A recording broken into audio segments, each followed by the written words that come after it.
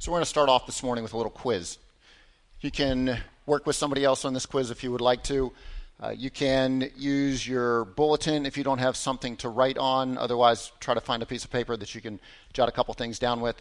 But this is a team thing. If you don't have anything to write with or write on, pull your phones out, go to your notes app, and go and put it in there. Just try not to click on your email button. Here's the quiz. Thinking back to whenever you were a teenager, or some of you that are teenagers right now, what do you think the top 10 sources of stress are for teenagers? 2 minutes. Go ahead and write them down. Yep, go ahead and record them down on your phone or on your bulletin or somewhere that we can take a look here in a couple of minutes, see how we do, and then we're going to utilize this later on in our discussion as well.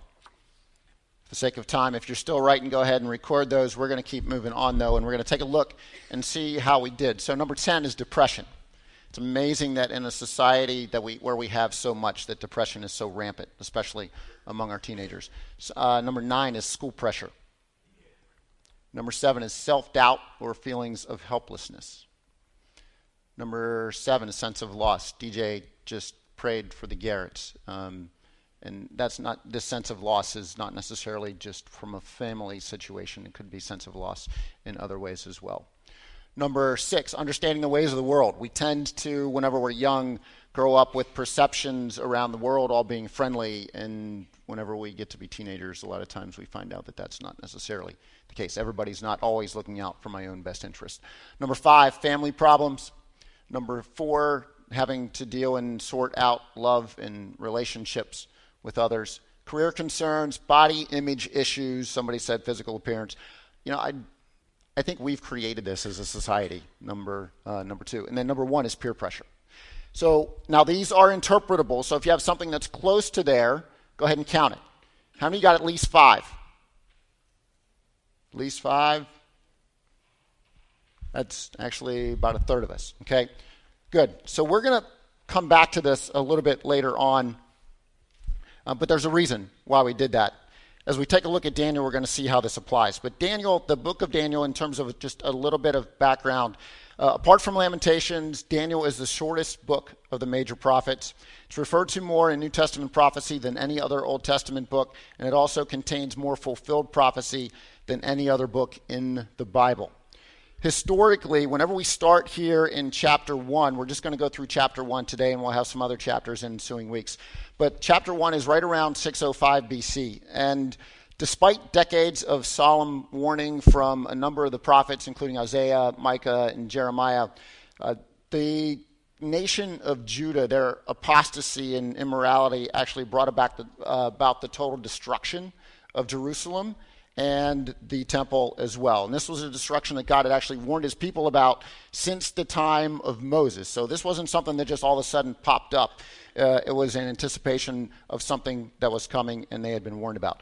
So I'm going to go to 2 Chronicles. If you have your Bibles, you can go there real quickly with me before we go to Daniel. In 2 Chronicles chapter 36, at the beginning of the chapter, the first 14 verses or so, we see a reference to a lot of the chronology of the different kings of Judah. And as you read through them, a lot of them end with, and he did evil in the sight of the Lord. There's even, if you look at, this is appalling to me. If you're there, look at verse 9. Jehoiakim was 8 years old when he became king, and he reigned 3 months and 10 days. That's a long reign. And it ends with, he did evil in the sight of the Lord. 8 years old, 3 months, evil in the sight of the Lord. That just is a representation of what's going on in the nation of Judah at this point. I'm going to fast forward to verse 15 and read to verse 21, just again to give us a little bit of historic context. The Lord, the God of their fathers, sent word to them again and again by his messengers because he had compassion on his people and on his dwelling place. But they have continually mocked the messengers of God, despised his words, and scoffed at his prophets until the wrath of the Lord arose against his people until there was no remedy. Therefore he brought up against them the king of the Chaldeans, who slew their young men with the sword in the house of their sanctuary, and had no compassion on young man or virgin, old man or infirm. He gave them all into his hand.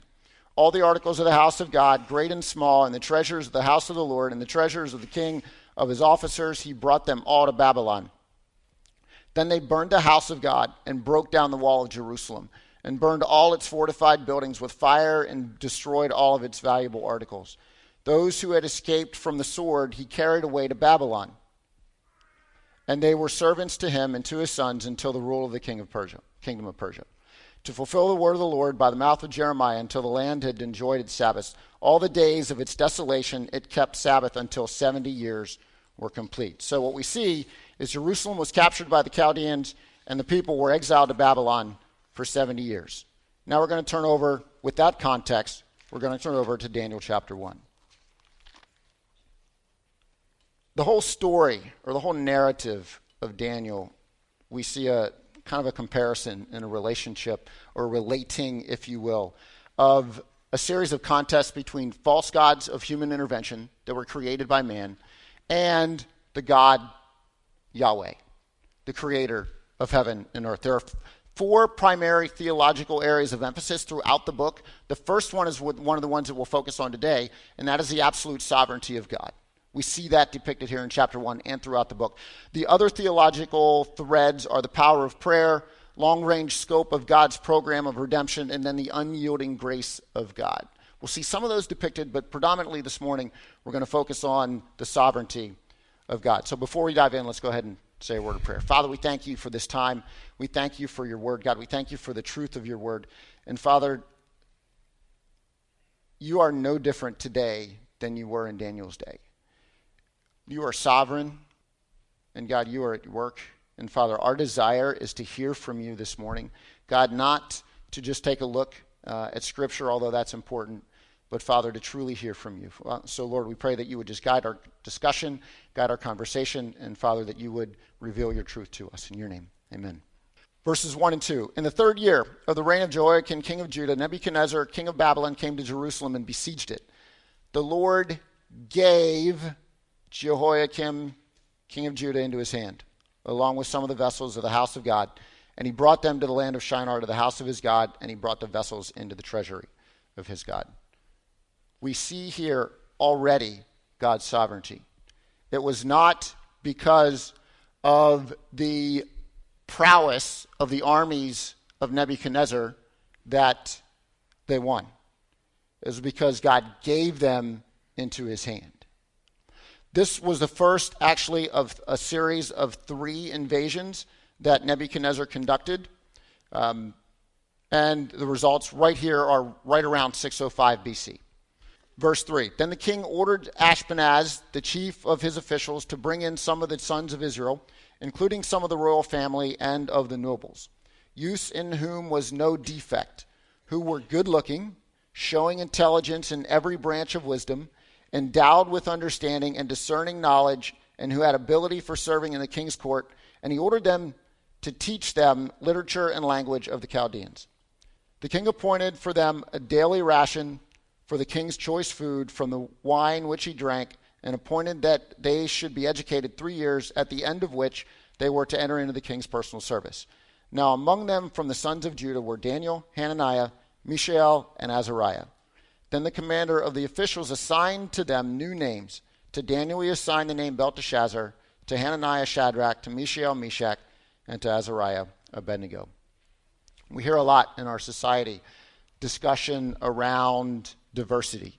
Regardless of what you feel about that, we see Nebuchadnezzar actually believed in diversity. So whenever he ransacked or he besieged other countries, he would bring in the best of the best. And we see that depicted here. So he's looking to bring in those that were noteworthy. We're going to call it I'm going to call it the Royal Academy. So the Royal Academy of Education for the Babylonians. And we see the requirements that were there.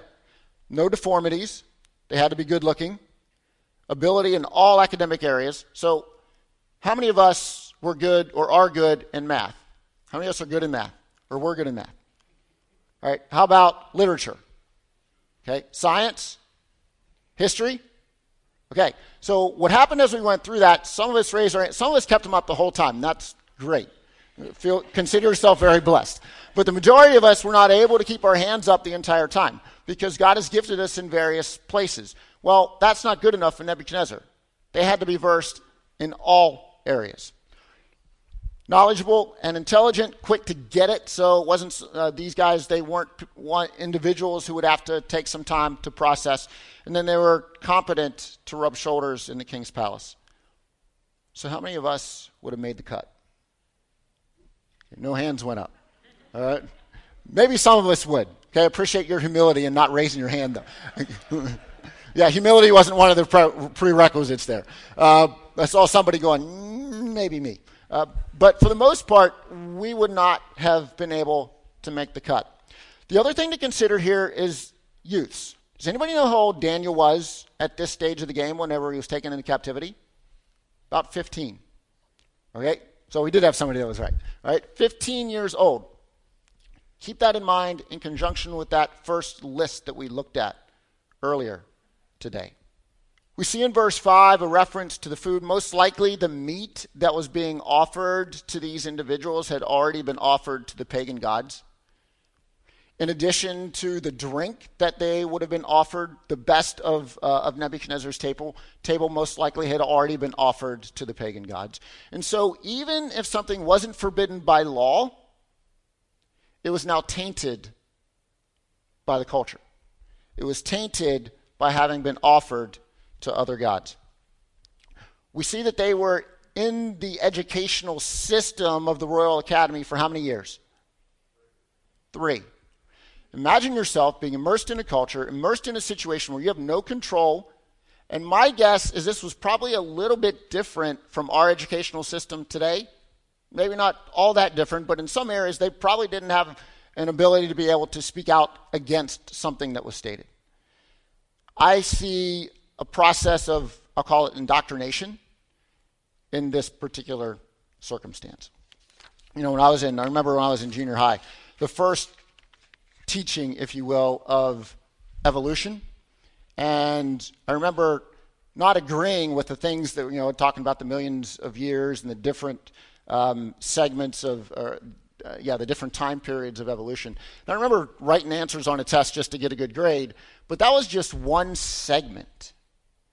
Imagine being bombarded with an entire educational system that is completely against any principles of your faith. Verse 6 says, among them. It says, now among them were these 4 guys. Among them means there were others. So what happened to them? We don't know. Maybe there were others that stayed true to their faith. Maybe there were some that were more concerned about getting likes on their Facebook page that they succumbed. There was opportunity for compromise here. Odds are, not all of them were able to stay strong in their faith. Change in the names. Daniel, which means God is my judge, to Belteshazzar, which means Bel protects. Hananiah, Yahweh is gracious, to Shadrach, commanded by Aku, which is a moon god. Mishael, God is without equal, to Meshach, which means belonging to Aku. And Azariah, Yahweh is my helper, to Abednego, which is servant of Nebo, which is another one of their gods. Why the change of names? Any ideas? What's that? Yep. Very good. Their identities were placed. Their names played a role in their identities and who they were in conjunction with God. Changing their names, the intent was to change their identities. DJ said earlier, as we were before we actually started, he said, let's try to take a look at this from a different perspective. Put yourself in Daniel's shoes. This is what you're going through. This is pretty significant. Let's move on to verse 8. We'll read 8 to 14. But Daniel made up his mind that he would not defile himself with the king's choice food or with the wine which he drank, so he sought permission from the commander of the officials that he might not defile himself. Now God granted Daniel favor and compassion in the sight of the commander of the officials. And the commander of the officials said to Daniel, I'm afraid of my lord, the king, who has appointed your food and your drink, for why should he see your faces looking more haggard than the youths who are your own age? Then you would make me forfeit my head to the king. That's a pretty serious consequence. But Daniel said to the overseer, whom the commander of the officials had appointed over Daniel, Hananiah, Mishael, and Azariah, please test your servants for 10 days, and let us be given some vegetables to eat and water to drink. Then let our appearance be observed in your presence and the appearance of the youths who are eating the king's choice food, and deal with your servants accordingly. So he listened to them in this matter and tested them for 10 days. It says in verse 8 that he made up his mind. Keep in mind, there's no indwelling of the Holy Spirit at this point. We have the benefit of the Holy Spirit living in us. Daniel does not have that at this stage of the game because the Holy Spirit has not come. So he made up his mind. He determined in his mind beforehand what he's going to do and how he's going to respond. You know, interestingly, whenever you study the mind, there are two portions of the mind, two sections of the mind. There's a rational side and there's an emotional side. Which one do you think gets triggered first? Absolutely. The emotional side gets triggered almost immediately. And so whenever we have situations where we see people, or maybe even ourselves, quote unquote, fly off the handle, we are responding to our emotional side. The challenge is slow that down so our rational mind can catch up with it so that I don't do something that ultimately I regret. That's not an easy thing to do. But by thinking and dedicating ourselves to certain responses beforehand can help us with that. And we see Daniel actually doing this. He made up his mind beforehand what he was going to do. So he wasn't going to eat the food. He determined he wasn't going to eat the food, so he rebelled. Did he rebel? No. What did he do? He reasoned. He went to the commander and he said, this is what we would like to do. He basically sought out permission. He subjected himself to the authorities of that day and sought permission appropriately. He didn't rebel. He also took into consideration what the ultimate consequences might be for his commander, which is, I think, kind of a neat thing too. The diet was not public. It was private. What we see in the text is there were basically 5 people that knew. The 4 boys and the overseer over them. Nobody else knew. We're going to see here toward the end of the chapter, they're going to stand before Nebuchadnezzar and they're going to have a conversation with Nebuchadnezzar. Nebuchadnezzar was still going to be able to take credit for their appearance. How many times do we in our lives do things for the sake of public appearance when God actually calls us to do them privately? Verses 15 and 16. At the end of the 10 days, their appearance seemed better, and they were fatter than the other youths who had been eating the king's choice food. I've always wondered about that. Fatter. You know, that's not something that we necessarily think is a positive thing, but maybe better nourished. I don't know. Maybe that's in a version somewhere, but this one says fatter. 16, so the overseer continued to withhold the choice food and the wine they were to drink, and kept giving them vegetables. So what we see is success here. God granted them favor because of their faithfulness. It wasn't because of the diet. The diet didn't have anything to do with it. It was because of their faithfulness. Why 10 days? Apparently, in those days, 10 represented a number of completeness. And so being able to be evaluated after a 10-day period was credible. 17 to 21. As for these 4 youths, God gave them knowledge and intelligence in every branch of literature and wisdom. Daniel even understood all kinds of visions and dreams. Then at the end of the days, which the king had specified for presenting them, the commander of the officials presented them before Nebuchadnezzar. The king talked with them, and out of them all, not one was found like Daniel, Hananiah, Mishael, and Azariah. So they entered the king's personal service. As for every matter of wisdom and understanding about which the king consulted them, he found them 10 times better than all the other magicians and conjurers who were in all of his realm. And Daniel continued until the first year of Cyrus the king. So these guys were found to be 10 times better than all of those around them. The conjurer or the magicians were those that probably used the stars to foretell things. And then the conjurers were the soothsayers, those that supposedly were able to read into the future. It says also that Daniel was given the ability to be able to see visions and interpret those. We'll see that next week in chapter 2, whenever he reconstructs Nebuchadnezzar's dream. We also see it in chapter 4 and in chapter 5, again, ensuing weeks, whenever those will be discussed.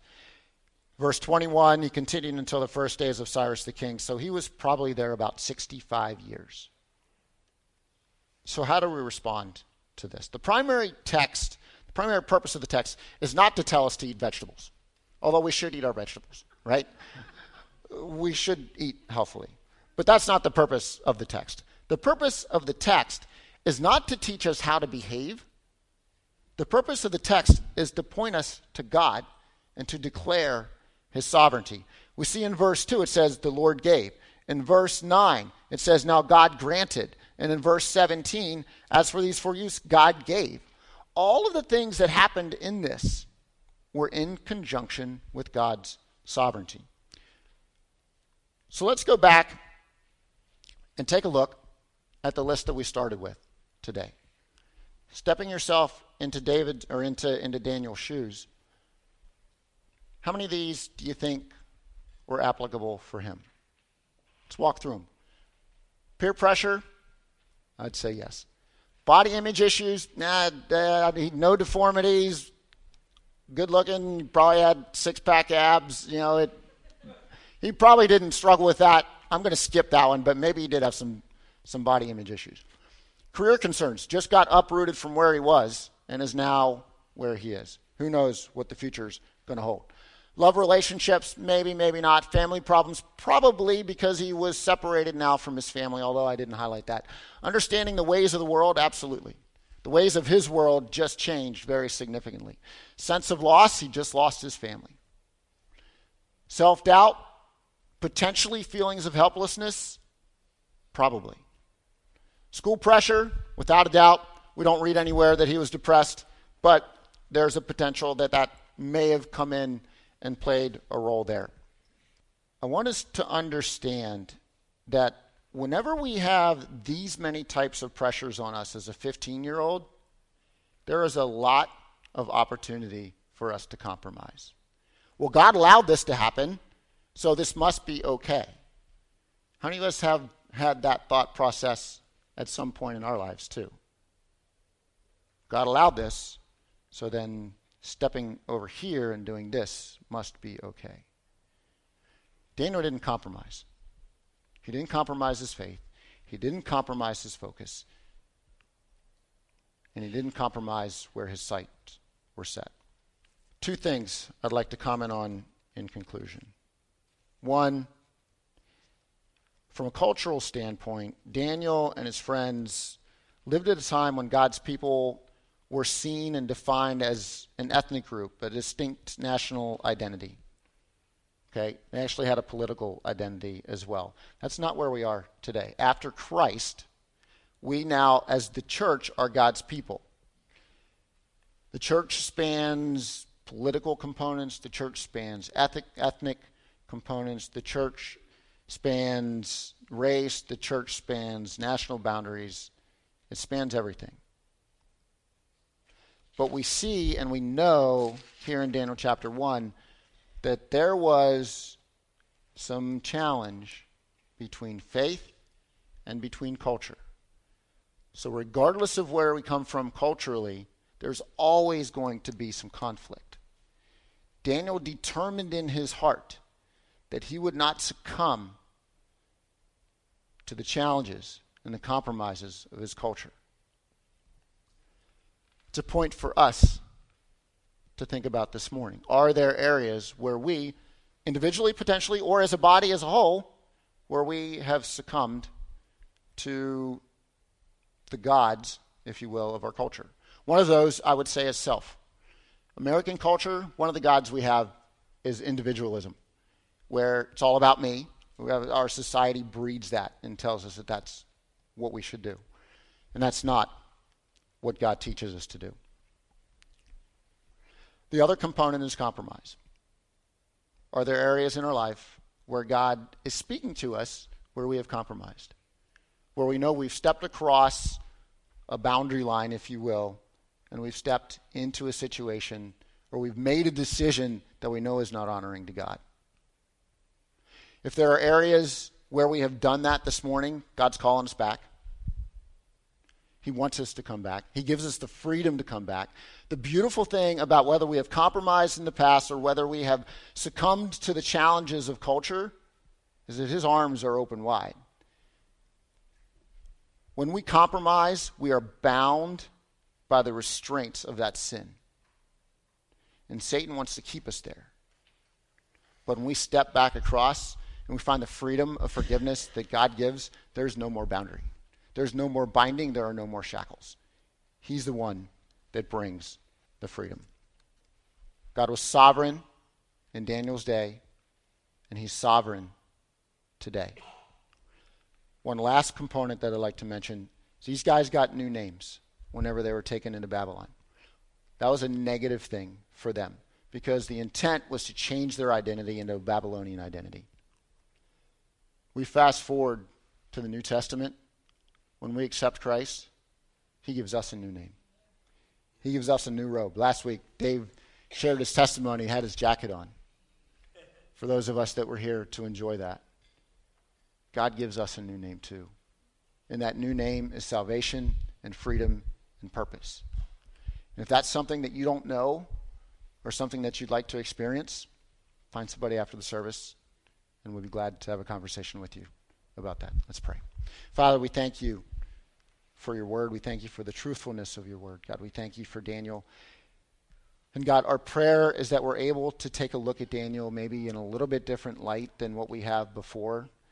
And the flannel graphs are great, Father, but there were great struggles for a 15-year-old being uprooted from his country and set under the educational system of the Babylonians.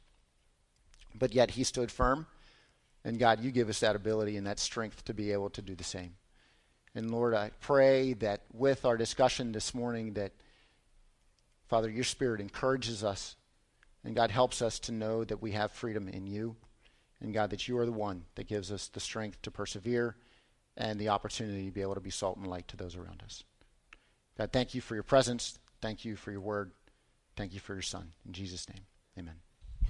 At this time, we're going to transition to taking communion together. Praise team, you can come forward, as well as the deacons who will be serving. Really appreciated the teaching this morning. One thing that was going through my mind while our brother was bringing the word this morning was that Daniel, while standing firm in his faith and rejecting the culture of the Babylonians, notice how loving and honoring he was towards the people. The rejection of the culture, the choosing to stand firm in his faith, did not lead to Daniel rejecting the people.